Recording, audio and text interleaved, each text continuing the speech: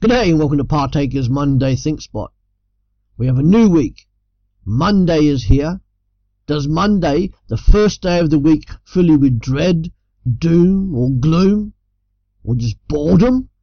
So many people see it as such, hence the term Monday-itis. But it doesn't have to be that way. It's a new week, a new opportunity to start afresh with work, home, study, yourself and with others.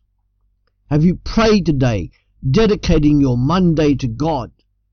Let the Holy Spirit who lives within you lead you into this Monday and into this week, and see what adventures you can do together to the praise of God the Father and God the Son.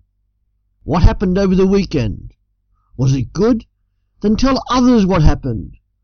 Was it a less than good weekend? Tell God about it.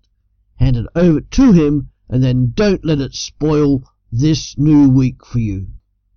Go into this week determined to let your light, your God light, shine to others, shining about your relationship with God the Father through Jesus Christ, the Son of God, in the power of God the Holy Spirit who lives within you. Go be a light for Jesus Christ into this new week. God loves you.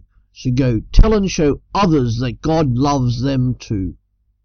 Go show the God you serve to others, to those inside the church as an encouragement, and to those outside the church as an evangelism. May God the Father bless you, may Jesus Christ the Son take care of you, and may the Holy Ghost enlighten you. Amen. Thank you, and have a great week.